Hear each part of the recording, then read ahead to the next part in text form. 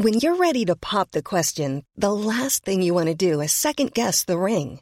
At BlueNile.com, you can design a one-of-a-kind ring with the ease and convenience of shopping online. Choose your diamond and setting. When you find the one, you'll get it delivered right to your door. Go to BlueNile.com and use promo code LISTEN to get $50 off your purchase of $500 or more. That's code LISTEN at BlueNile.com for $50 off your purchase. BlueNile.com, code LISTEN. Since 2013, Bombas has donated over 100 million socks, underwear, and T-shirts to those facing homelessness. If we counted those on air, this ad would last over 1,157 days. But if we counted the time it takes to make a donation possible, it would take just a few clicks. Because every time you make a purchase, Bombas donates an item to someone who needs it. Go to bombas.com/ACAST and use code ACAST for 20% off your first purchase. That's bombas.com/ACAST, code ACAST. Are we recording? Are we recording? Dang, do that. Wow. Well done, mate. Thank you. Greetings, travellers. Hello, podcasties. Podcasters. No, podcasties. Podcast. Worms. Podcast slags. Yes. User up for another podcast. Do you want one? You're coming back for more. Yeah. Little podcast. Any new. Up you. Up you? I don't know. Oh, that's a strange... You're not... You see, that's how we know you're not really a tough guy, because tough guys don't go, up you. That's much more creepy, dangerous loner sort of thing to say. Sorry, now I've muscled into your domain there Yeah, of being keep a dangerous loner. Leave creepy to me. Okay, you do creepy. I'll do, slightly less creepy. Welcome to the back. Creepy Cast, anyway. This is Hardcore Listing episode 7, part 2. Featuring... Tony Rod. Anthony Rodders. Tony Rod. Ruddy Tony. Roddy Bottom. Rod. Rowdy Roddy Tony. Yeah. Sorry, Tone. Sorry, Tone. Yeah. Obviously, you've listened to Dan 1. If you haven't, go back and download it, you slags. It's Tony just talking about his top 5 sweets and not posh desserts that you get at your Claridge's or your posh restaurants where he twiddles his moustache and bakes A-grade food. He just brought around a shitload of different penny sweets and stuff, and we got off our titties on sugar and spoke about it, which was great fun. Today, however, he has a different list, which we will not tell you about. We will leave that to him. Big shout out to the Distraction Pieces crew. Inside, Scroobius Pip, Dr. Susie Gage, and the big man, Jason Reed, and the small man, Jim. Oh, you set that all up for Jim Smallman, didn't you? I saw it coming. Yeah. I didn't set it up. Brilliant. I've got no notes written on my hand, mate. I think everyone knows that now. Right. Yeah, sorry about that, people. Sorry. Well, sorry, Jim, as well. Yeah. I've used your name in vain there, my friend. As if he was referencing his ding-dong. I didn't even make that connection. Well, you did. You put your little finger where your crutch is and just wiggled it about when you said it.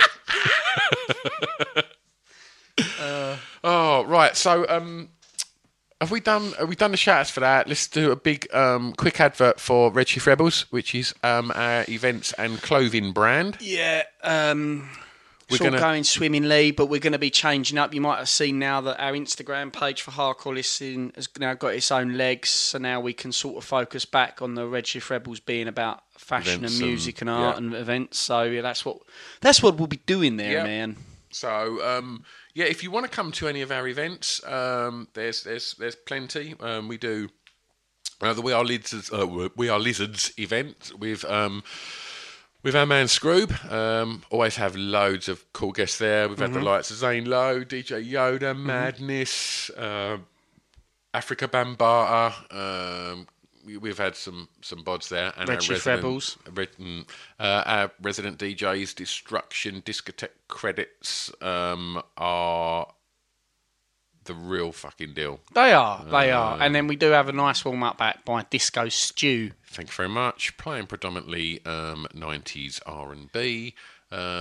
Certainly nothing that come out after about 94. No.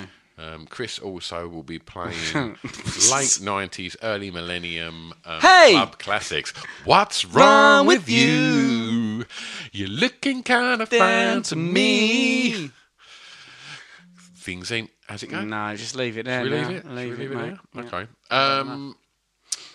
Yeah, and also the Pink Toothbrush is a nightclub in Essex as well, where I am at a lot because it's my little baby and it's great. And if you ever want to come down, hit me up and I will ensure you have a fun night.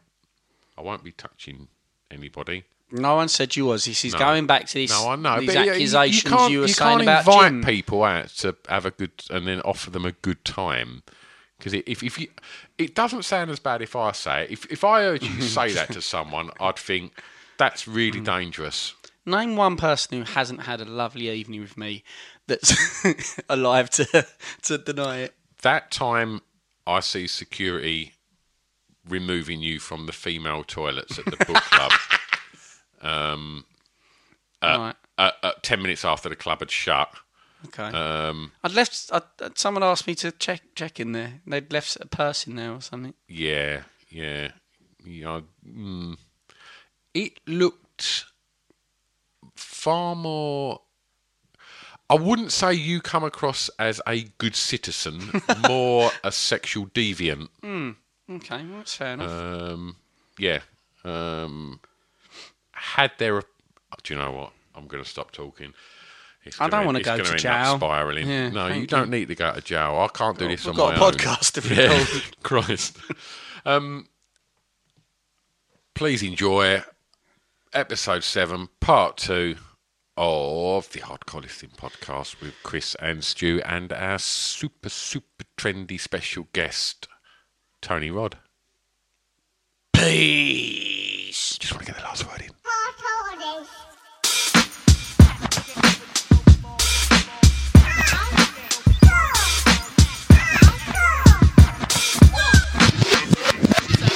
Chris and Stu present Hardcore Listing, the podcast. So we are back for part 2 of our Hardcore Listing podcast. Guten Tag. Oh, Continental.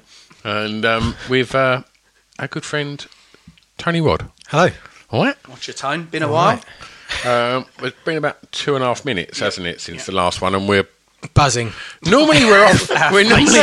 We're normally fucked on booze, but we'll put a picture on the Hardcore Listing Instagram or Twitter and Facebook of this evening's spread because it looks like a kid's party. It does, yeah. Right. Tony Rod MasterChef finalist brings sweets. Yeah, it just brings the ultimate sugar rush. So we're all a little bit wired on sugar, but we've done sweets. We've put them to bed now, and so we're moving on to Tony's next list. Would you like to break this one down for us? I'd love to, Stuart. Thank you. So my second top 5 is alternative westerns. I'm a huge western fan, always have been. I like the romanticism of a western, the good versus evil of a western, the music, the style, the clothes. If I had to go back in time, then that'd be great. You know, it's that whole you work on the land and you grow stuff and you shoot people and none of this I sit behind a computer all day and tap away at a screen. That's not for me. So for me, the western has this romantic quality to it. The problem is the kind of westerns that I think of when I go to for my first kind of thought is the original, probably more for me Clint Eastwood's than John Wayne's. Yeah. But I do think back to some of the John Waynes and the likes in that era. But it's more Clint Eastwood's and Kevin Costner's, the Unforgivens and the Tombstones, and they're absolutely brilliant. But over recent years, I think we've had a real resurgence, and we've had people like Quentin Tarantino, with Django Unchained and The Hateful Eight, that I think are two fantastic films. But obviously not in my top 5. We've had some great remakes of old classics. They had a recent remake of The Magnificent Seven, and I'm always a little bit dubious about remakes. And I don't think they did a bad job. No, I enjoyed it. Yeah, it was very different to the original film. And The Magnificent Seven is essentially a remake of Seven Samurais. And, Samurai films was another kind of potential top 5 I was going to do. Yeah, wicked. And that story's been redone in so many different ways. There is also a samurai Western film, The Good, the Bad, and the Samurai, I think it's called, or something like that, which is, again, another really good kind of Western but samurai type film. And I think there are so many really good ones. So what I'd wanted to do is look at anything post-2000 and that maybe was just a little bit alternative, not necessarily sticking to the rules. It's something I'm passionate about. I absolutely love it. So, that's where I went. It's a good choice. I've got to say, it's tough to not try and ask you for your top 5 samurai movies. And the one that you said about The Good, the Bad, was it actually called Kung Fu Hustle? Oh, no, so Kung Fu Hustle is another one that I absolutely adore. That was dope, wasn't it? And it's like a comedy kung fu. Samurai and kung fu films for me are also, they're up there. I'm not a TV person, never have been. I haven't got the time for it now. I didn't when I was younger.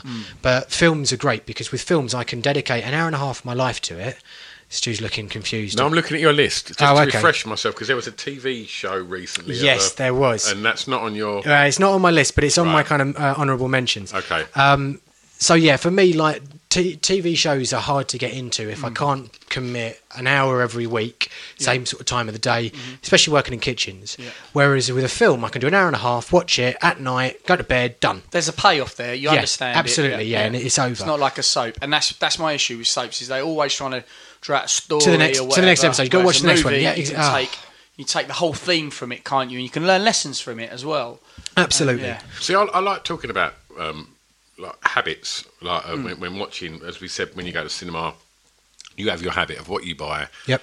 You eat it all before the film starts. So you're at home and you've got a DVD and you're going to watch a film with... Did you watch films with your missus? Or we watch them together, yeah. Similar sort of tastes? We do have similar tastes as well. I've only just introduced her to westerns of late. She's never really been into those. She likes horrors. I'm not a massive horror fan, but otherwise we have similar tastes in movie. There's been a couple that maybe one of us likes and the other one doesn't, but that's inevitable. Because my life is a bit weird with work, whereas hers is a bit more traditional, 9 to 5, the films we'll watch together will be in an evening, and it might be during dinner, or it might be we'll eat dinner and then we'll sit down on the sofa to watch film. I will also watch films on my own during the day if I'm working on menus, or they'll just be in the background, and often it's a film that I've seen before. Don't have a habit as much when I'm at home. I think, when you're at home, you just get on with your normal life. Inevitably there'll be a bottle of wine. Inevitably later on in the film there might be some cheese. But in terms of habits, no, we just settle down and watch a film and get cosy. And that's it, Lovely. No better way to get cosy than with cheese and wine. Absolutely. That's the answer. But I think the resurgence is good, and you mentioned a TV show, and I'll mention it now, but Westworld, the new Westworld series. So obviously it was a film from back in the, I think, 70s maybe. Yul Brynner. That's it, Yul Brynner, and obviously, one of the greatest cowboys. Him in The Magnificent Seven, what an absolute dude. And that haircut, I've been sporting it for years. So Yul Brynner's a bit of a legend, and then they obviously remade Westworld, but from a slightly different perspective. And I was so excited when that came out, and I think they did it justice. I know some people didn't like it, but I absolutely loved it. I thought it was great. Smashed it. And I think the next series is going to be really exciting. There's a few different ways they could go. The samurai world, maybe not. So I think resurgence of that was great. I think my all-time favourite has got to be Butch and Sundance. And my dog is called Butch. Funnily enough, he's Butch Cassidy, and we're looking to get him another little sister or brother who will be called the Sundance Kid.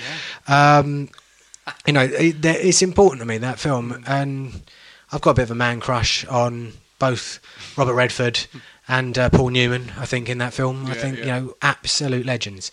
So I think growing up for me, it's always been something that's been pretty good. Did you get this sort of affection for westerns from parents, like growing up? Because I don't think so. I think growing up, so my dad wasn't really around when I was a kid, but my mum was, and because it was her on her own, she used to have to work full time, cook for us, clean for us, and as a result, we didn't really spend much time watching TV or films or listening to music, apart from really on a Sunday afternoon or evening when it was like The Lion, the Witch and the Wardrobe or whatever it was at the time that was on.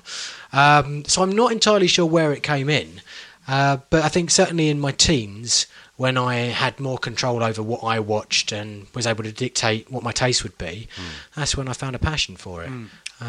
Because I like a Western, and I grew up, my dad loves them, and as did my granddad, and I remember growing up watching True Grit, and even watching things like Paint Your Wagon and things like that, and the soundtrack to that as well. They're brilliant. And the music in Westerns are just phenomenal. And so I was surprised that Django didn't make your top 5, because I thought the whole thing with Django, the score, I thought it couldn't have been any better. I absolutely love Django, and that's the problem is with this category, I wanted to put in so many films, and tried to narrow it down to eliminate so many. I mean, True Grit, both the original and the remake, are phenomenal films. I absolutely love them. However, I think the films that I've gone for, when I look through my list, they're all quite dark and gritty, and I think that's one of the things that I love about a Western. It is that bleakness of landscape and of music, and I really like that. And I'd considered putting in what's the Clint Eastwood film, Gran Torino, which again isn't a traditional Western but has that kind of Western gunslinger vibe to it, and Clint Eastwood, and I considered putting that in there, and again I looked at it, it's like, that's another bleak film. But I think for me that's what is one of the things that really stands out about a really good Western, when they are bleak. And Shane, which I think is one of the ultimates. If you need to go and see a Western and you don't mind watching an older film, is great, and it has an ending. I'm trying not to do any spoilers in this section of the podcast, but the ending in Shane leaves you fairly unsure about exactly what's happening as to his demise, so to speak. And I haven't seen Shane. It's a beautiful film. Wicked. And it'll reference it later. But I think it's that about the Western that I find so romantic. Right, okay. So it's some of the actual trials and tribulations and the darker side of it as well. So it's a bit of a dark romance then. I think it really is, How about you, Chris? You like it? Do you know what? So a bit like what Tony says. So I was introduced via things like Unforgiven. Comedy side was more like, was it Maverick? The poker one with funny. It's quite funny. Yeah. But the other one, the one that really started getting me into it, was the one with Three Amigos. You better say Charlie Sheen. City Slickers. No. The one with him and Emilio Estevez, and Emilio is Billy the Kid.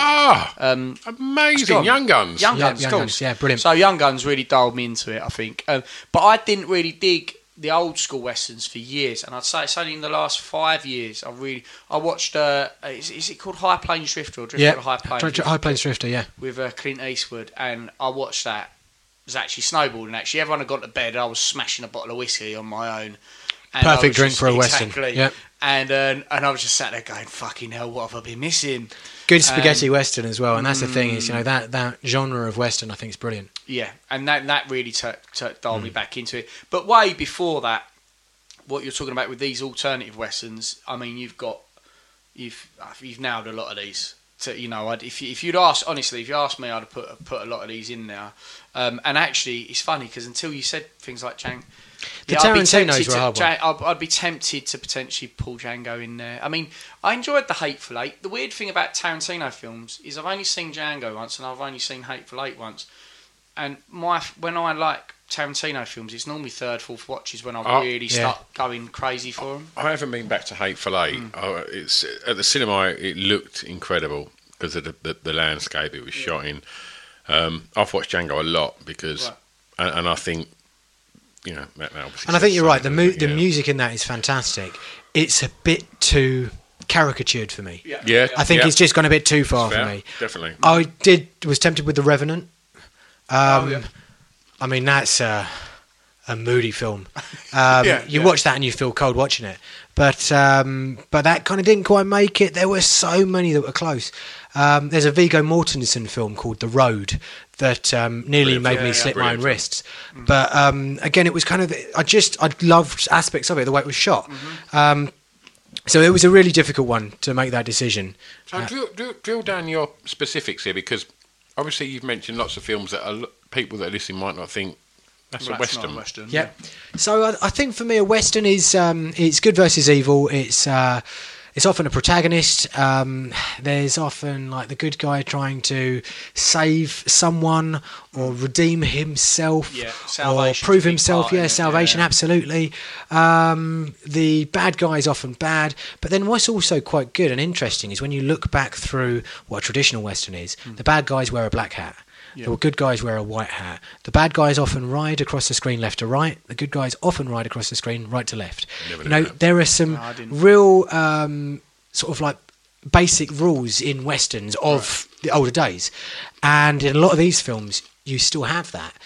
So, yeah, you're absolutely right. You know, The Revenant, is it a Western? There's cowboys, there's Indians, kind of to a certain extent.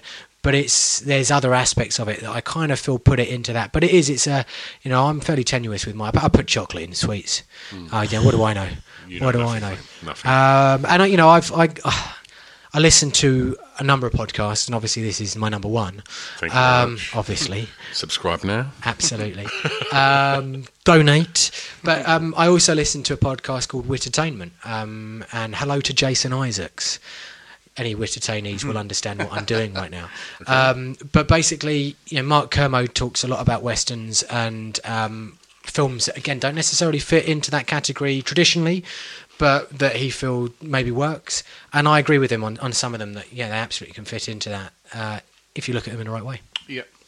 Okay, well, do you want to kick things off? Absolutely. So I'm going to start off with a Coen Brothers film. I think they're quality, fantastic directors. It's 2007. It's No Country for Old Men. Oh, what film? Absolute banger. Yeah, it's superb.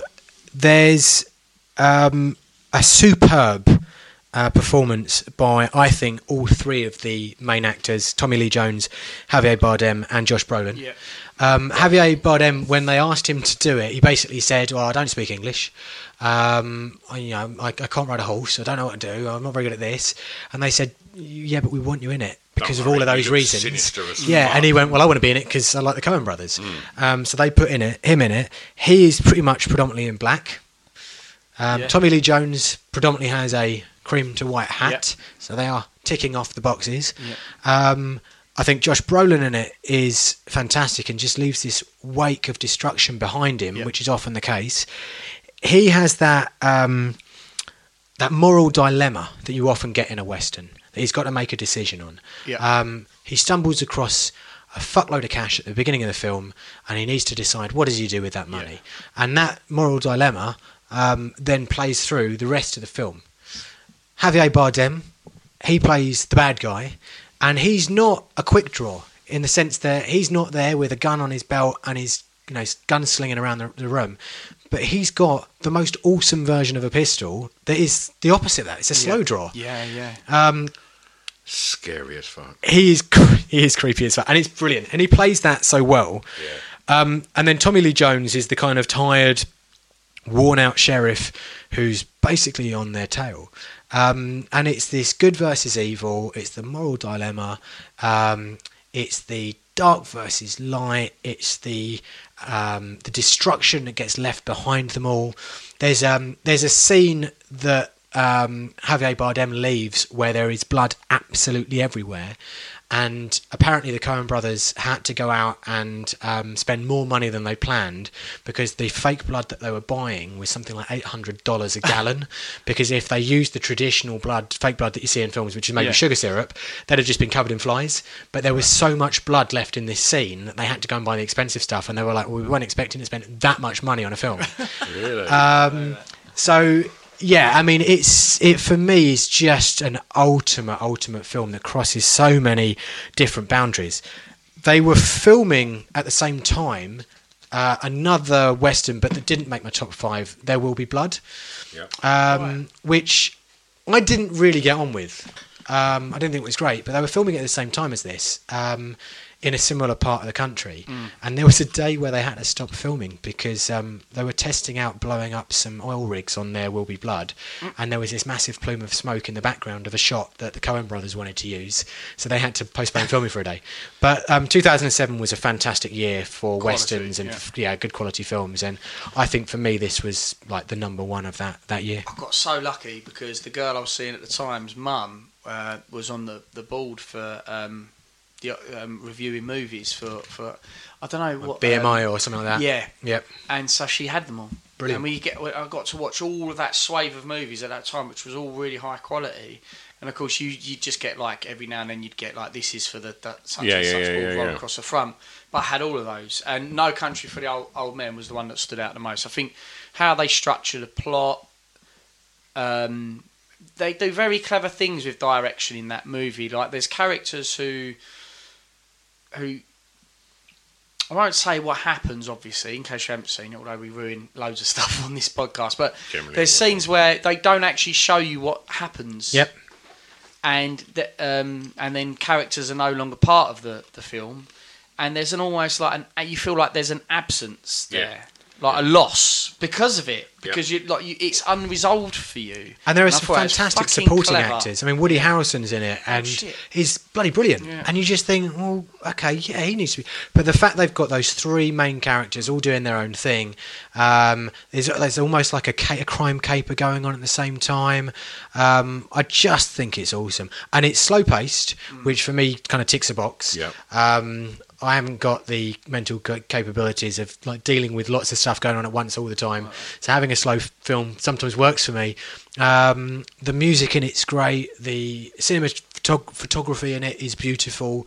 I just think it's phenomenal. Superb. It really holds true of like an alternative Western, definitely. The character arcs like that, Javier Bardem in it. Oh my God, he is a true villain. He is a good bad guy. We were talking about villains on a podcast the other day, and I think his name got thrown up. Him and James Bond as well. Oh, what amazing! Yeah, of course. There was absolute quality. That came straight into my top 5 villains, I think, for Bond, because he really worked at portraying that character, didn't he? Like almost, like even when he was coming on to James in the interrogation scene, absolutely brilliant. Really so well done.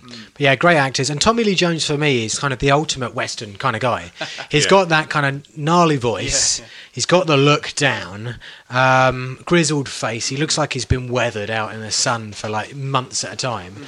So for me, Tommy Lee Jones as the sheriff, that is also a really good fit. So I think No Country for Old Men, worthy number 5. So I just got some really bad cramp there. Stand up. So all the sugar. Yeah, I think it is. Who's going to rush me for a second?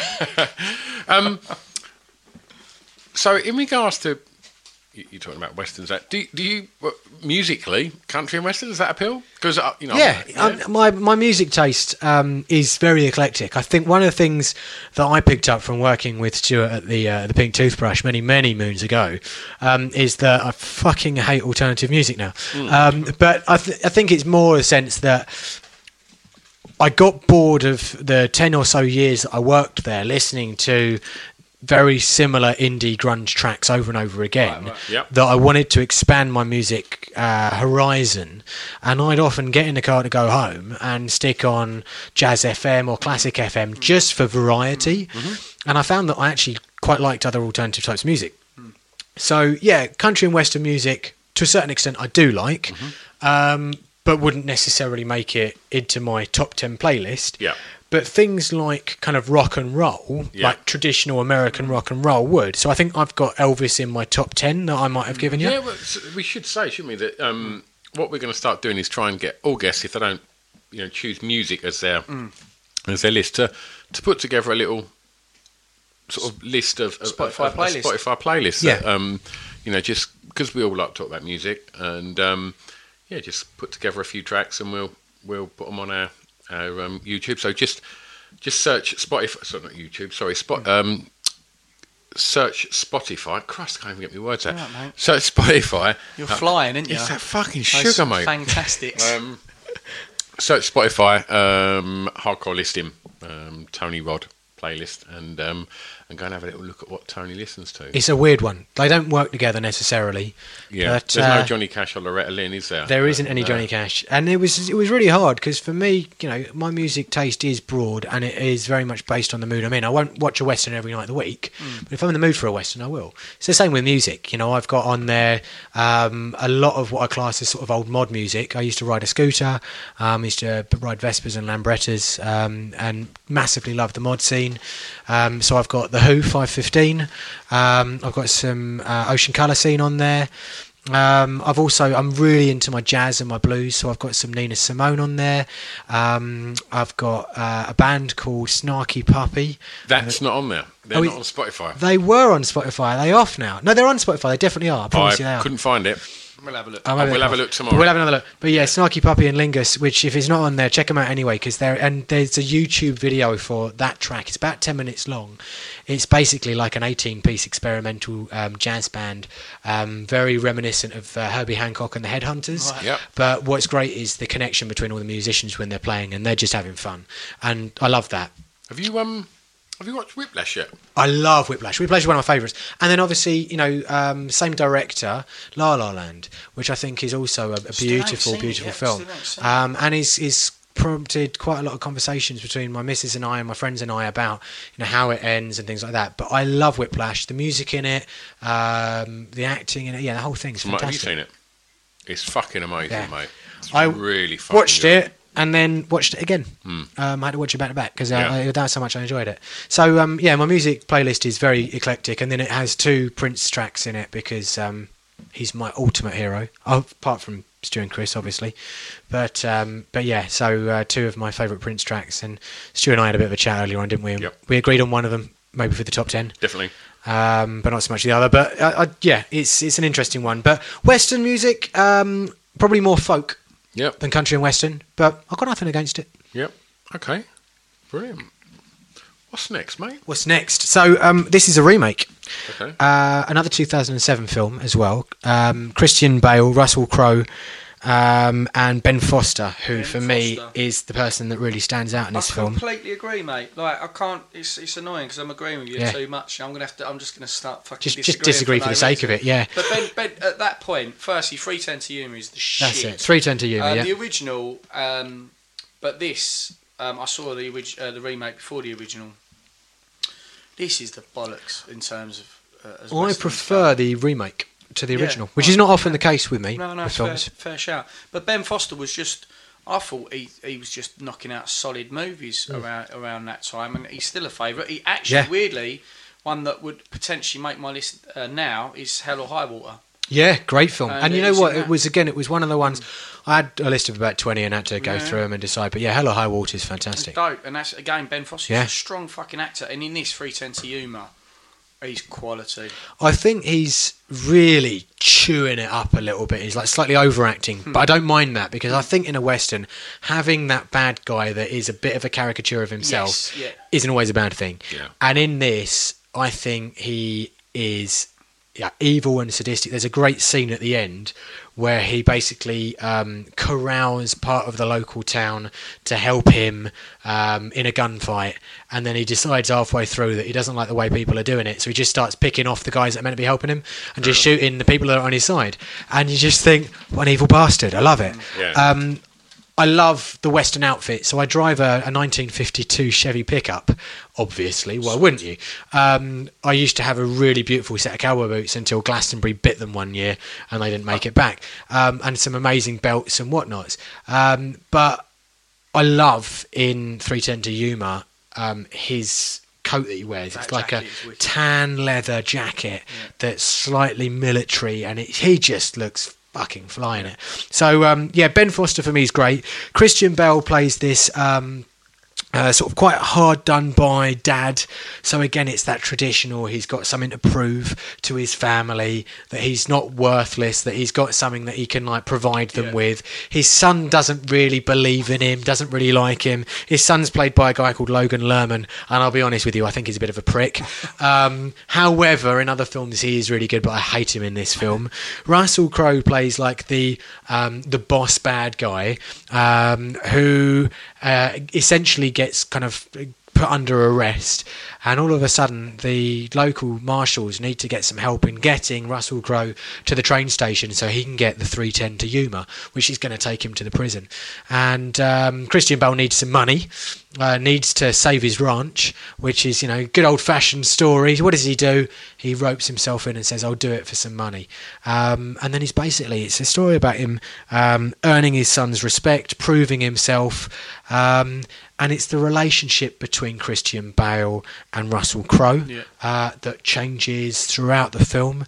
And the ending, which I won't spoil, has got a real nice kind of twist in it. Yeah, it's cool, Carl.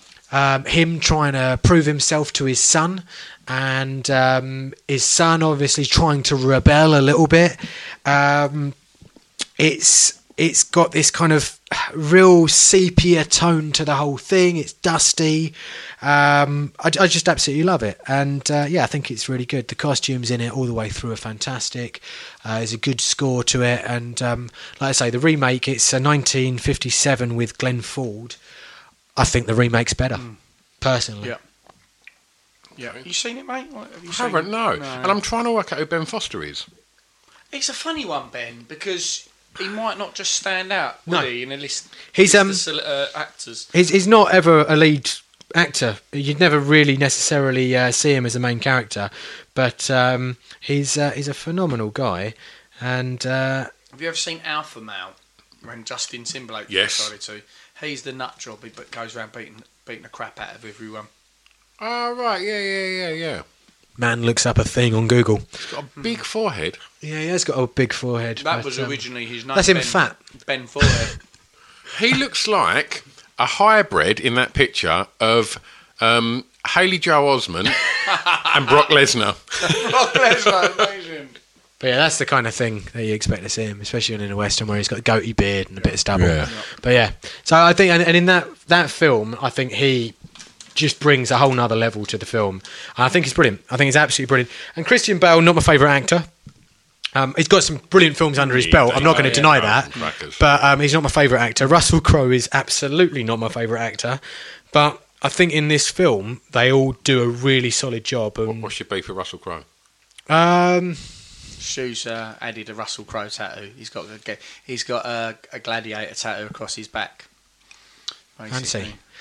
Oh yeah, I'm not putting it past him. That's the thing. No. I don't know. I'm not a fan. I've never really found him that engaging. And didn't he pick fights on people in the much like Christian Bale? Yeah. Yeah, he's Soundman, isn't he? Yeah. So he was just never the one for me. But no, I've got nothing against him personally. But it's just I think in this film they all do a really good job. I think it's a really good version of an old film that I liked. And it's a film, we talked about this with the Tarantino films, it's a film that I will rewatch over and over again and not get bored of. No. Whereas there are other Westerns that I'll watch once and then be like, okay, I've done that, that's good, and I'll move on. Wear thin. Yeah, exactly. Yeah, for sure. Aside from like Westerns, what is your kind of go-to movie? If you just want to watch something that you've watched a few times before and you just want to kind of don't really want to think about anything. You just want to throw on something that you just think, I know it inside out. It's not going to. I'm writing a menu, so I need to focus on this, but I want something on. What are you going to go for? I don't know. There's so much choice nowadays. And I think the problem is if I'm concentrating, some of those films that I'd maybe go to that I've seen over and over again are too distracting. So Quadrophenia, the soundtrack for that would just distract me too much, and I wouldn't be able to concentrate. And Easy Rider as well, same sort of thing. I think those two films bizarrely sit side by side in my DVD stand. Whiplash I will watch over and over again. Of recent films, Guardians of the Galaxy, because of the soundtrack of it, and it's a film you don't need to concentrate on. It's like every now and then there's a little bit of a loud bit where they're fighting and something happens, and you can pay attention for a second, watch it and go, right, that was good, and then carry on with your day life. So I don't know whether there's a particular film that I'll go back to anymore, but I think probably if you asked me 10 years ago, it would have been things like Leon, which was a brilliant film. Ronin and Heat, Pacino and De Niro, like those kind of films. But like for me, it's normally thrillers more than anything that I like going back to. Yep. And because my memory's a bit shit, I'll often forget what the twist is, and it was him. Oh yeah, I remember that now. We were talking about villains the other day, and Gary Oldman in Leon came up. Funny enough, I started watching a film with Gary Oldman and Kevin Bacon in the other day. I said to the missus, I was like, he was good in Leon, wasn't he? He was so good in that. He fucking smashed it out of the park. He's one of my favourite UK actors, definitely. Yeah.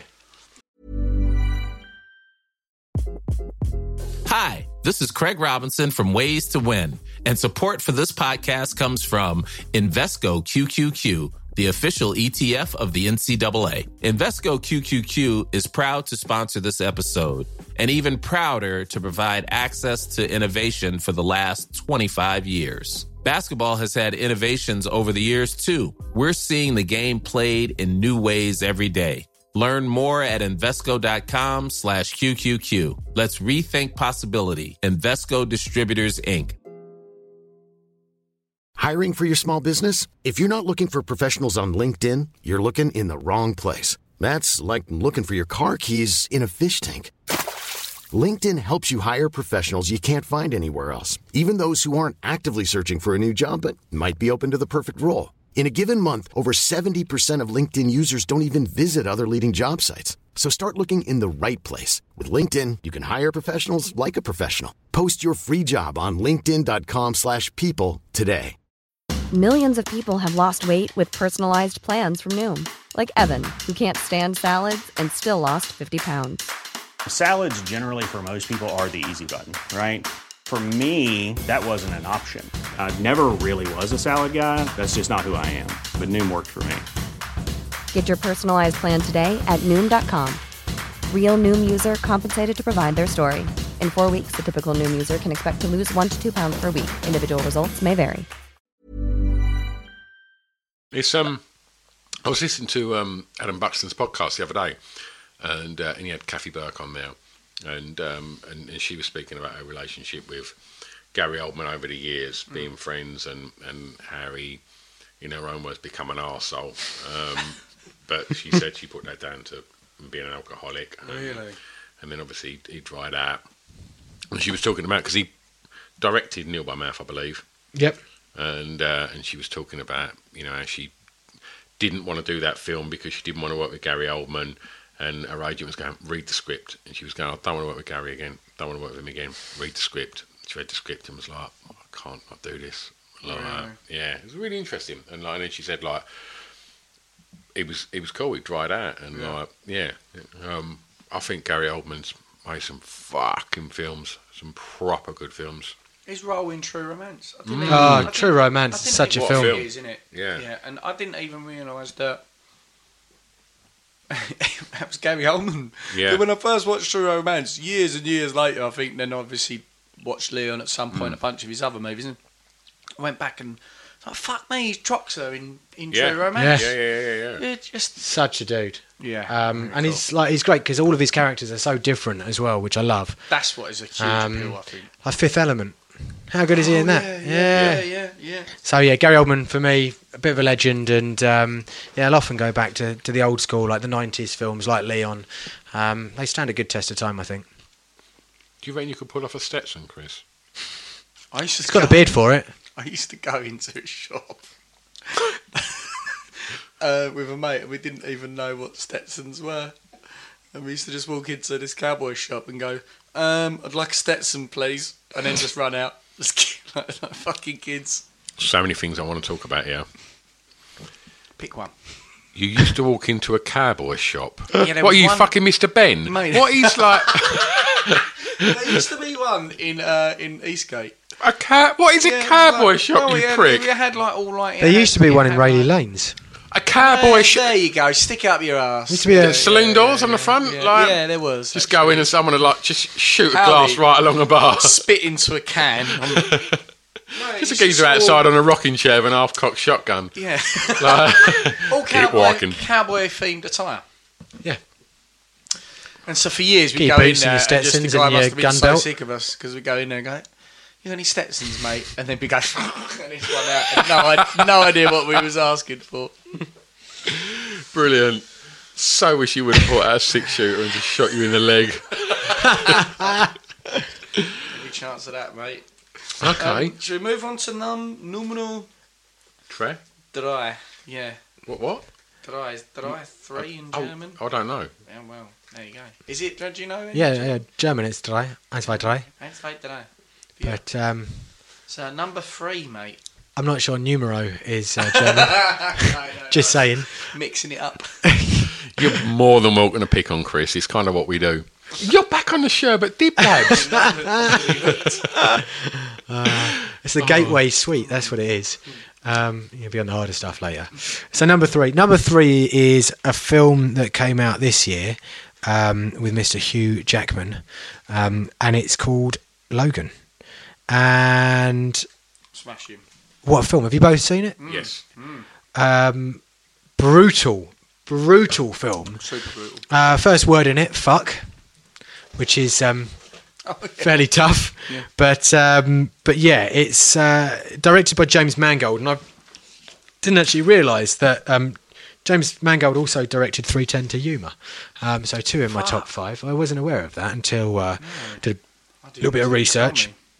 Anyone that hasn't seen it, it's about Wolverine from the X-Men, but it's for me a Western in the sense that it's that father, son, and in fact it's actually in this film it's kind of 3 generations to a certain extent, not necessarily related, father, son and grandson, who all have to prove themselves to one another, look after one another, overcome a fucking incredible hurdle.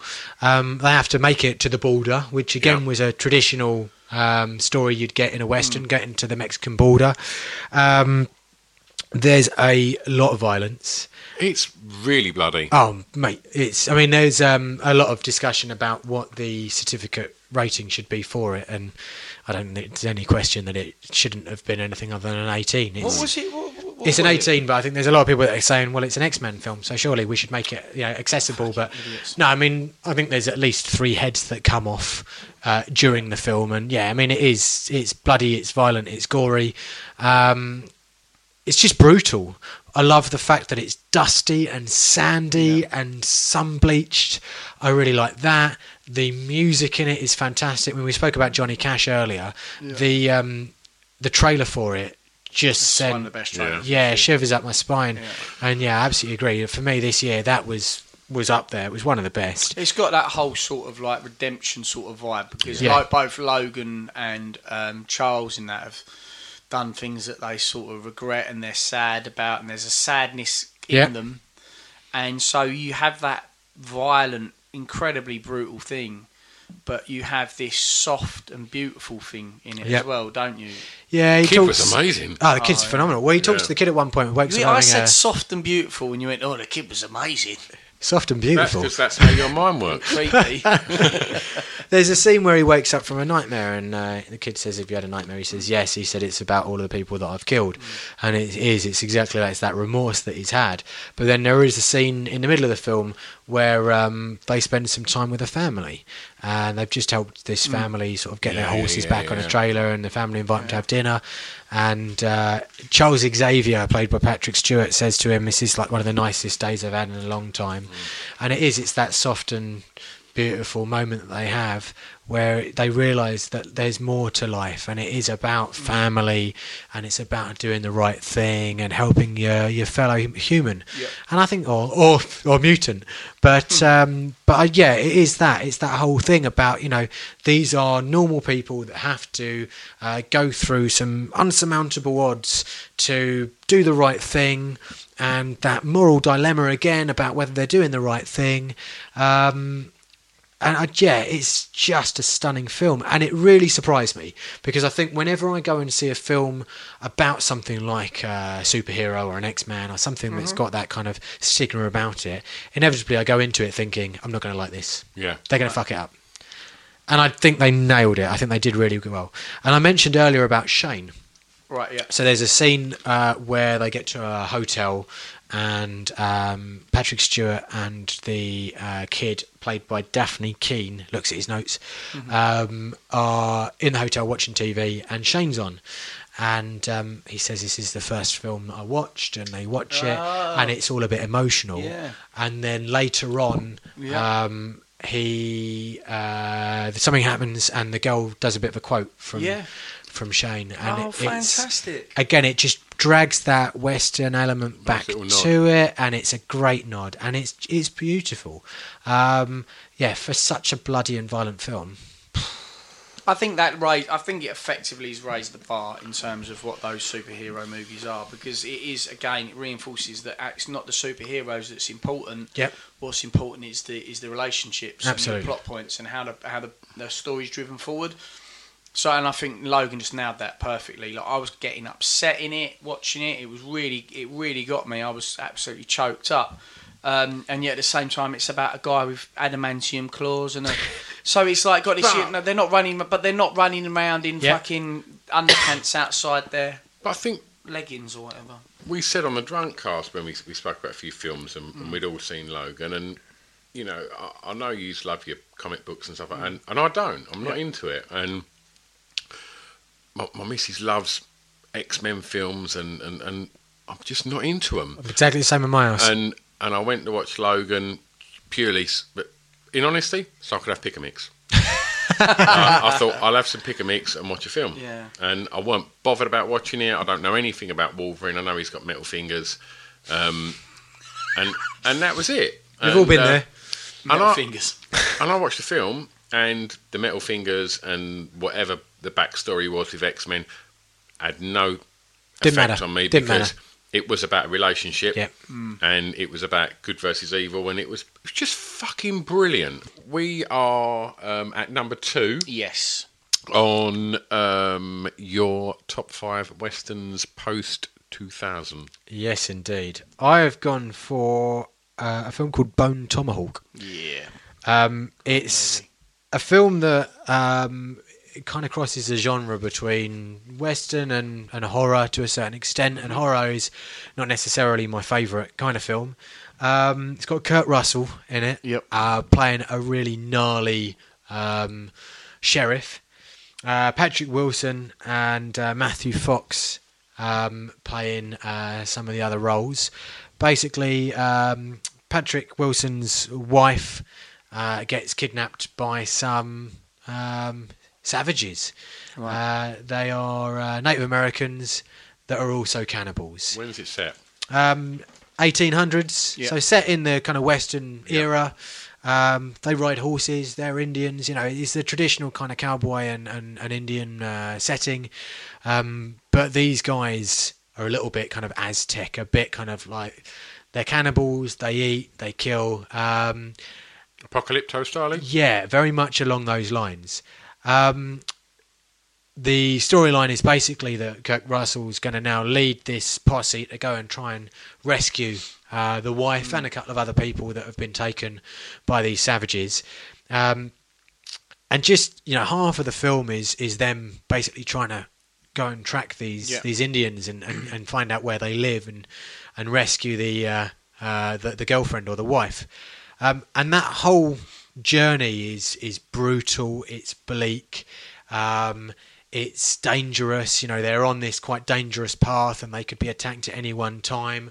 Patrick Wilson's fallen off a roof before the film happened and has hurt his leg, so he can't really kind of keep up with everybody on his horse properly, and he'd struggle obviously if their horses get taken, which happens to be that halfway through their horses get taken as well. So the whole thing is kind of doomed to fail from the start, and you're just thinking, what are they going to do? And these Indians are vicious little fuckers. What's great about the film is there's no music, and you don't really notice it when you're watching it. But yeah, no music at all, which gives it a really eerie sense. And the Indians that have captured his wife, they don't really speak.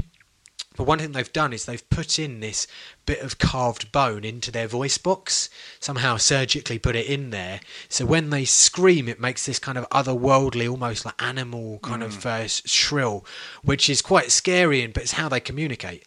And that almost replaces the music that you get.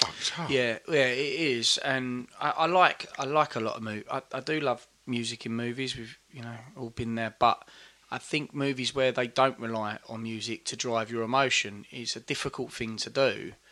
But I think like using the elements that are around you is a really good way of pulling you into a movie. Yeah. And Bone Tomahawk does that really well. And even when they're camping out overnight, you get that feeling and that tension when they're sort of looking out into the dark and they're not sure what's there and stuff like that. It emphasises it in a way. So it's really clever. And yeah, I love it. I love it for the fact it doesn't have the music in it. And as a movie as well, it's terrific. I only watched it recently, probably in the last 6 months, I think. I think it's on Netflix at the moment. Oh, really? Yeah, I think so. And it is. It's well worth a watch, but it's pretty full on. Again, like the kind of characters you've got is essentially 4 characters going on for the rescue, and they are all very conflicting, which is interesting as well because they're essentially all on the same mission. They're all going out to save the girl, but for very different reasons and in very different ways, and that's interesting. It's pretty gory in stages. There's a scene towards the end where a man's essentially scalped and then basically split in two from the groin and ripped in half by these savages, and you get to see a fair amount of that, which is awful. Really graphic and really uncomfortable scene. Yeah, but it's a really interesting film, shot in 21 days for $1.8 million. So real small budget, fast filming, and they've done a phenomenal job of it. Worth checking out. That's on Netflix. That's great. And any movie with Kurt Russell in is just automatically. Yeah, absolutely. And I think he's a bit like in our earlier films we had what's his face. Playing the sheriff. Who am I looking for? Tommy Lee Jones. Yeah. I think he does another good job of playing the sheriff in this. I mean, he's now looking pretty old and pretty tired. He's got an awesome beard going on, and he does a really good job in that role. They move into that Danny Glover era of I'm too old for this shit. Too old for this shit. Yeah, exactly that. But yeah, superb film. And if you don't mind watching something that is a little bit gory, check it out. Yeah, because I actually, to me, it was put to me as a horror. And so I kind of watched it with the thought of it in my head, always in the back of my head of it being a horror, and it does really sort of fulfil that. And like I think it's sat that in scene my. that Tony's talking about is like you, as a man, when you see them, split him in half from the groin first. It's not a comfortable thing to watch. I think it sat in my Netflix box for a good couple of weeks before I decided to get around and watch it. It was like, okay, it says Western, it's got Kurt Russell, this could be all right. I'm not quite so sure. I loved it. And I mean, Apocalypto I thought was absolutely brilliant. There was really like that. The scene in Apocalypto that freaked me out, and I enjoyed that film, was just when they first ransacked the camp. Right. Picks a baby up and slams a baby on the floor. And I'd never seen anything like that in a film before. And I watched it again about 6 months ago, and I thought, I know that scene's coming. I don't want to watch that. Don't watch it. Still gets it was just fucking strange. And obviously it's horrific what they're doing, but generally in film, you're not exposed to that. No. All sorts of other fucked up shit, but I'd never seen that, and I was like, "Whoa, that's fucking brutal." It was quite brutal. It was Mel Gibson, wasn't it? That was his directed that, And I mean that bit as well. I thought that was really hard to watch, and then the bit when I just thought how he directed it and how he built the suspense of just before, like when they were doing the sacrifices. Yeah. Because you felt there with the slaves, you really felt, oh my god, they're just watching other people having their hearts ripped out and their necks. I know it's coming. What a fucking like in terms of horror, in terms of what horror is, the expectation of horror is always a lot of the times worse than what happens to you. And that being in that queue and you're next. Yeah. and how he directed that was absolutely tremendous. Yeah. So yeah, it was a cracking movie, all done in like the native language. Yeah, it was proper. Everyone was always a bit dubious about it, and yeah, it turned out to be great. There's another good film called The Badlands where it's a similar sort of thing. It's a tribal film, and a guy has to kind of cross essentially the Badlands, which is meant to be haunted, but essentially it's just patrolled by one crazy native guy that like is kick-ass hard. Yeah. And that's all again in another language. I'm not sure what, but it's again a brutal but very interesting I might film. have to check that out. Yeah, I'm sorry. I think with Mel Gibson, he's, there's many things with Mel Gibson. well, obviously, yeah, but obviously, growing up, he was cool. Yeah, Lethal Weapon. You know? He Lethal was. Weapon started in Mad Max. Mad really, Max, as far as yeah, we know. that's right, yeah. Lethal Weapon. And I was always, confused as to why, like, he was Mel, so he was cool. Mm-hmm. Melvin, that's not cool, is it? Melvin. Why did no one ever call him Melvin Gibson? For that reason, brother. Yeah. There's Lethal another Weapon starring Melvin Gibson. There's another actor who turned to religion and went a bit weird, which great actor, Tom Cruise. But Yeah. Thomas Cruise? That's not Thomas so cool Cruise. either. Yeah. Wonder if they're their real names though, because Thomas often Cruise. Yeah, they change them a lot. Yeah. Don't they? Yeah. He's weird, isn't he? He sure is, mate. Yeah. still a good actor though. He's a I mean, he's got some great films. You never really want to admit to it on shit. But no, you know what? I nearly went for top 5 Tom Cruise films because I just thought. What's number 1? I don't know, mate. I love Top Gun. I love Days of Thunder. Yeah, I think he's got some absolute cracking. But for me, it's like the old 90s ones. Rain Man. Rain Man's a bloody brilliant film. Yeah. But I think it's got to be the old 90s films for me more than the recent ones. Yeah. Jerry Maguire styling. That's a solid movie. Yeah. But even some of his later films have been 4th of July. been pretty good. Gotcha. Edge of Tomorrow. Edge of Tomorrow is superb. Yeah, love that Really film. good. That's something I have watched over and over again. Cocktail. Cocktail. Just for Elizabeth Shue. Yeah. Well, Edge of Tomorrow was based on a comic, and Logan, going back to the previous one, they did a comic called Old Man Logan, which is fucking amazing, and that was even more Western than more linked to than even the movie. So that's definitely a good read, that one. Yeah. I'll buy that and check that No, out. I love a comic. We'll borrow it off Pip. Okay, Any more on Mr. Bone Tomahawk, or are we good to I move think on? we're there with Bone Tomahawk. Have you guys got any alternative westerns that you'd have thrown in the mix? I love Django, as we said earlier. Yeah. Tombstone, I thought was fucking brilliant. I love Tombstone. I like Val Kilmer in it. Purely for Val Kilmer. Yeah, although I think it was a 90s film, not a Yes, 2000s. Yeah. Because it was one of those I looked at and thought, it doesn't quite make the cut for me because of the date, Yeah. which was a shame. But it's a superb film. Yeah. Hell or High Water. Like we I mentioned think you're earlier, right. Would definitely would slip into mine. Go back and watch that. Yes, yeah. It's good. I don't think I can think of any other alternative westerns, really. Or westerns. It's interesting when you go and watch a film, though, and every now and then you think, oh, is this a bit western? Yeah.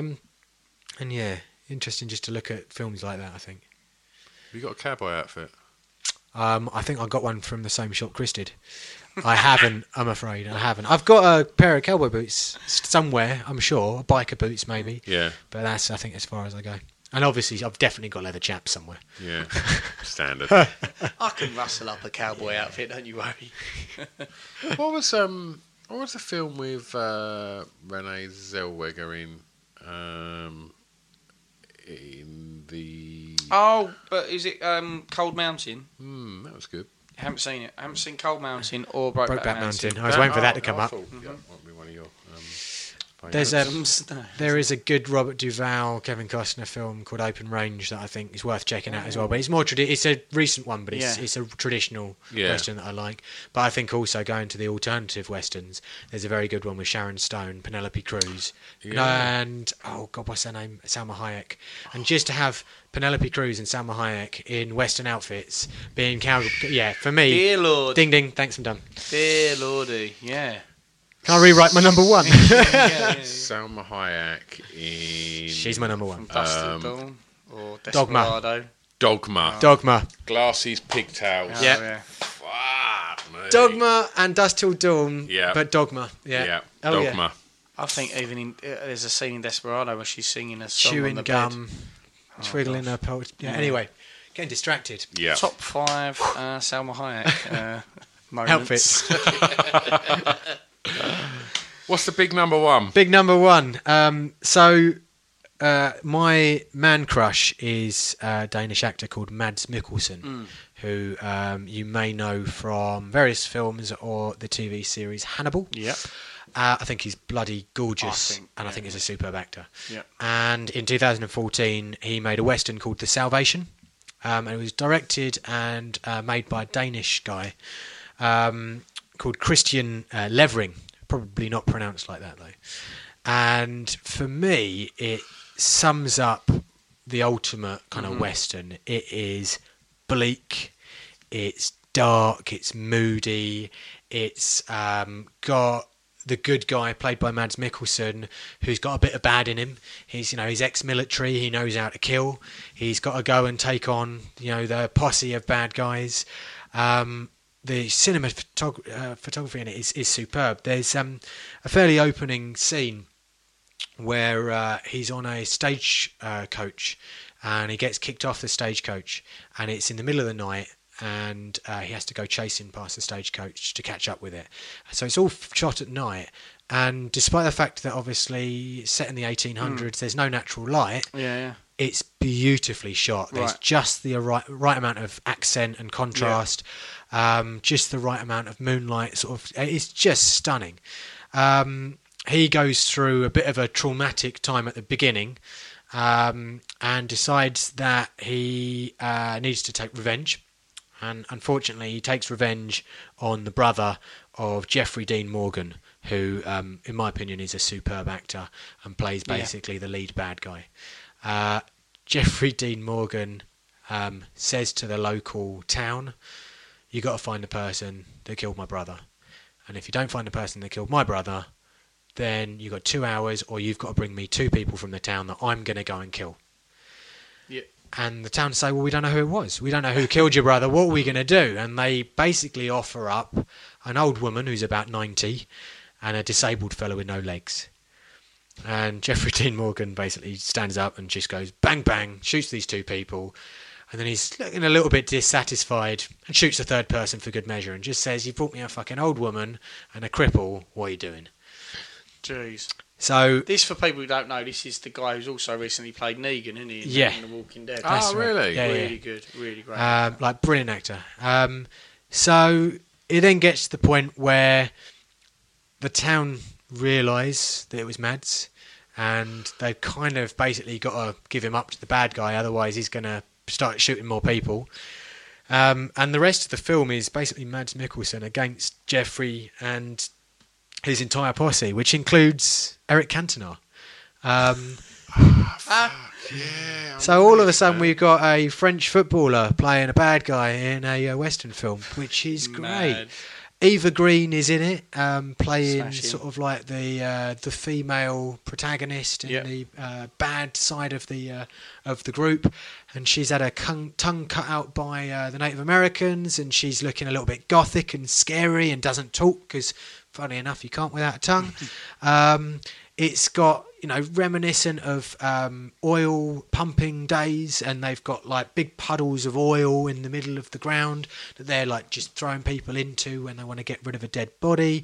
They've got buildings that are on fire or burnt down. The whole gunfight takes place in essentially like a burnt down village that's in the middle of like the desert, and it's just the whole thing is just stunning. But for me, it's that Mads Mikkelsen and just the way it's been filmed. It's a stunning film. He's a cracking actor. He really is. Out of all the ones that you've mentioned, this is the one I haven't seen, and I'm glad it's your number one, because I was tempted to either watch it or just do a bit of research. And I thought, no, I want to get the hype from Tony, and then I can go and enjoy it basically. But I even remember this advertised. Yep. And I was like, shit, I need to watch that. So it's just one of those movies that's managed to skip me by. But Mads Mikkelsen, if he's as good as in this as he is in things like Hannibal, which is, have you watched that one? I have watched that one. Yeah, that was really loved good. It. Yeah, Absolutely I really loved it. I thought it was fantastic how that was shot. The sound design in that was hypnotising. And as a chef, just watching him making that food and just the way their stylists must have come up with those plates and then like shot them, and that for me is just beautiful. Love that, absolutely love that. And it's the same sort of thing in this film. It's the outfits in it are stunning, the settings are stunning, the angles on it are beautiful, the colour in all of the shots are great. And then the storyline itself, it's a fairly traditional storyline. Bloke takes revenge. But there are some absolutely brutal bits in it. And the opening scene, which essentially is the cause of this entire fight, you're watching and you're uncomfortable throughout. And you're watching it and you're uncomfortable and you know something's going to happen and you're waiting for it to happen, but you're not sure how it's going to happen. And then when it happens, it breaks your heart and you think, shit. It's got the setup, it's got then like the drawn out middle and then the amazing gunfight at the end. People on fire, it's got people getting shot in the face, it's got knife wounds, you name it, it's got it. But it's just really, really elegantly done. I've got to be up tomorrow early, and yet I really want to go home now and watch it. So I think it's going to be a long day tomorrow by all accounts. It's always like that when you got films that you that strike you as being something interesting watching. You got to want to watch them then. But yeah, definitely save it for when you're awake because it's worth paying attention to, especially just to see Eric Cantona. Oh my gosh, he's done many. He's done a couple of films now. Yeah, I he's think. done a little sprinkling now, hasn't he, of movies and stuff. So as we start to sort of wind it up a bit now, as we've done the 2 5s and the time is ticking. Westerns aside, other fave films, rattle a few off. Talking about Tom Cruise, The Colour of Money, and The Hustler. Oh, of course. Paul Newman. The Hustler, Paul Newman, and then Tom Cruise with him in Colour of Money. I think they're great. Quadrophenia and Easy Rider. They're two of my favourite films, and they're films that I love the soundtracks for them. I love the way they've been shot. They like mean things for me when I was growing up as well, riding scooters and bikes. I think so many people, certainly my age and probably older than me, and probably some that are younger than me like yourself, Quadrophenia was a important film, massively, like musically, and just that whole thing of youth culture, gang culture, like the need to belong, the need to be part of something, and I don't necessarily think Phil Daniels is the greatest actor, but he nails Jimmy. Yeah, he does, absolutely. And Leslie Ash was pretty spectacular. Oh then. yes. And I think it's. I could quote that film all night long. Yeah, it's one of those. So I think those for me, sort of growing up, earlier growing up, were important. I think then as I got a little bit older, but still growing up, it was things like Trainspotting and. What's the one set in a rave, or where they were going to a rave? Human Traffic. Human Traffic, yeah. Again, solid. Very different part of my life, but obviously meant a lot to me then. As I got older, it was like the Cornetto trilogy, all of the Simon Pegg and Nick Frost films. I absolutely love those, and for quotability, Hot Fuzz and Shaun of the Dead for me are up there. I love those films, and not taking away anything from the World's End, because I think that's also a fantastic film, but maybe not quite as good as the first two. Looking at some of the sort of foreign films, Old Boy, the original, not the remake with Matt Brolin, but the original Old Boy. I mean, I think that's got to be up there in my my top. For sure. Incredible. Weirdly, part of that Revenge trilogy of the three that Park Chan did. Lady Vengeance is brilliant. Oh, again, the scene where they follow the microphone or the speaker to the microphone. Oh my god! Yeah. So he's sat there tied to a chair, and they're all in another room saying what's going to happen to him next, a bit apocalypto-like. And you just follow that microphone lead, and you think, shit, he's listening to all of this, mate. Films for me, they're great because they transport you to another world for an hour and a half, and you get to enjoy that for a short period of time and then get on with your life. I got the missus to watch Captain Phillips, Tom Hanks film the other day. Watched that for the first time about 2 months ago. How many whiskies did you need afterwards? I thought it was amazing. It's phenomenal. One of my favourite films I haven't seen in the last 5 years. But we came out the cinema and I said, I need a really stiff drink now, because the tension all the way through, but for that last half an hour, is so high. Really? And it's set on a true story, so you may or may not know what's going to happen. And it gets to the end, and I'm in floods of tears in the cinema. Yeah. Just can't control, my whole body's shaking. And I walked out the cinema, I was like, right, we need to go and get a drink. Bloody hell. And my missus was unsure whether or not she wanted to watch it. And I got to watch it the other day after she finished work one night. We were sat on the sofa, and halfway through it, I said, yeah, we're going to have a few tears again tonight. And yeah, sure enough, last half an hour, I was in bits. Just such an amazing, it's such a good film. Good. And Sully is on a similar vein, but not quite as good. Captain Phillips for me is the one. Yeah. But yeah, films for me, beautiful thing. Okay, so if people want to contact you, we urge you to send in your top 5 films and your top 5 suites. Get involved with us all. Have a chat. Yes, yeah. What would your top 5 alternative westerns? What ones haven't we talked about? Yep. So what have we missed? So get involved with us. What's your Instagram or your Twitter handle, mate? So my Twitter is pretty simple. He says looking for it now. It's Tony. Is it Tony Rod, all one word? Tony Rod UK. So Tony Rod RODD UK, and you'll find me on that. Or if you find the Redshift Rebels and Stuart Whiffin pages, Stu Whiffin. But we also I've linked on there quite a lot. We have a Hardcore Listing Twitter, and we have a Hardcore Listing Instagram, and a Hardcore Listing Facebook. So search them, add us, and subscribe to the podcast. And thank you for your continued support. For sure.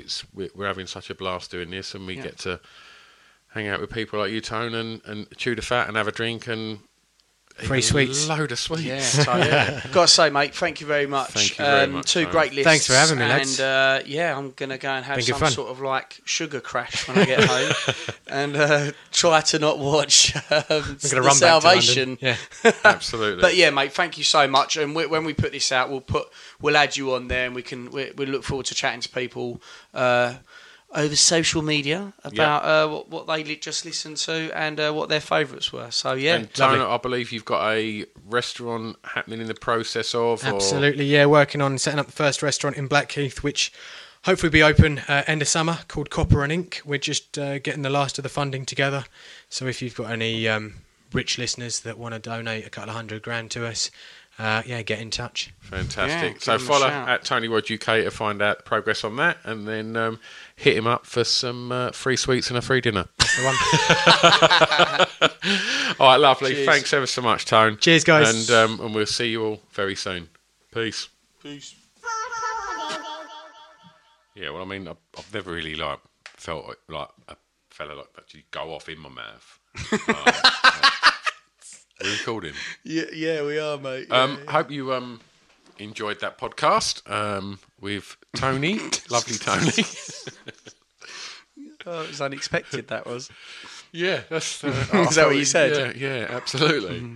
Thank you, Tony. Thank you so much for coming down and talking about films and bringing us sweeties. It was a really good time, and I'm sure we will have you back on at some point for another list. Yeah, man. Yeah. Those his movies. I was overly agreeing with Tony. Yeah, I actually went out and bought the DVD of The Salvation. No, Bone. Bone Thugs and Harmony. Bone Tomahawk. Have you seen it yet? Not yet, no. I may actually watch it this evening. I have no event on this evening, so I might give that a go. I did speak to my dad about it, and he reiterated what you said about the scene when they split the guy in half. He's pretty fucking horrific. So, yeah, that might be my big night in. Nice one, mate. Nice one. You haven't invited me over, but don't worry about it. Forget about it. I just presume you'll be loitering with intent around female toilets in some kind of secluded night spot. That's very rude. With a, kind of... With a here to help smile on my face. I was more with a semi on was where I was thinking. Okay. Just kind of randomly, just kind of brushing it against... This is getting sexy quickly, isn't it? This is turning into a whole different type of podcast. Oh dear, quite literally a rodcast. Rodcast, yeah. So yeah, all right. Well, look, thanks ever so much for listening. Go and subscribe.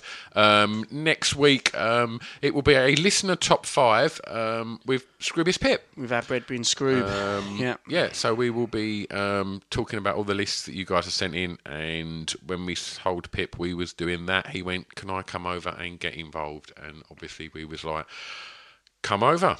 And welcome inside. Yeah, welcome to our house. Yeah, this is our house. Now you play by our fucking rules. Yeah. This ain't a drunk cast where we're like, gosh, yes, Pip, no, Pip, yes, Pip, can we suck your ding dong, Pip? This is like, this is our game. You play by our rules. You big bearded bastard. Our rules happened to be, when he came over, yes, Pip, no, Pip, can we suck your willy, Pip?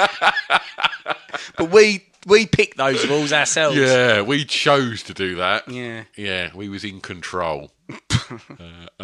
Jesus Christ, we talk some fucking drivel. See you next time for Pip. Go and subscribe, and thanks ever so much for listening. It's really, really appreciated. You are lovely, lovely people, and we have a right laugh doing this. Yeah, we welcome the feedback and as much as the love. Yeah, go on the iTunes thing and just give us 5 stars, but say some ridiculous shit about us. Yeah, make it up. Just make it up away. Yeah. Everyone loves lying. Yeah. Take ridiculous lies. Bye.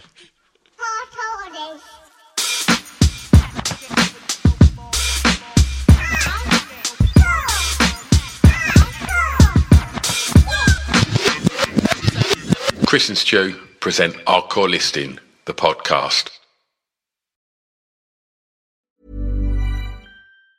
Mom deserves the best, and there's no better place to shop for Mother's Day than Whole Foods Market. They're your destination for unbeatable savings, from premium gifts to show-stopping flowers and irresistible desserts. Start by saving 33% with Prime on all body care and candles. Then get a 15-stem bunch of tulips for just $9.99 each with Prime. Round out Mom's menu with festive rosé, irresistible berry chantilly cake, and more special treats. Come celebrate Mother's Day at Whole Foods Market. Even when we're on a budget, we still deserve nice things. Quince is a place to scoop up stunning high-end goods for 50 to 80% less than similar brands. They have buttery soft cashmere sweaters starting at $50, luxurious Italian leather bags, and so much more. Plus, Quince only works with factories that use safe, ethical, and responsible manufacturing. Get the high-end goods you'll love without the high price tag with Quince. Go to quince.com/style for free shipping and 365-day returns.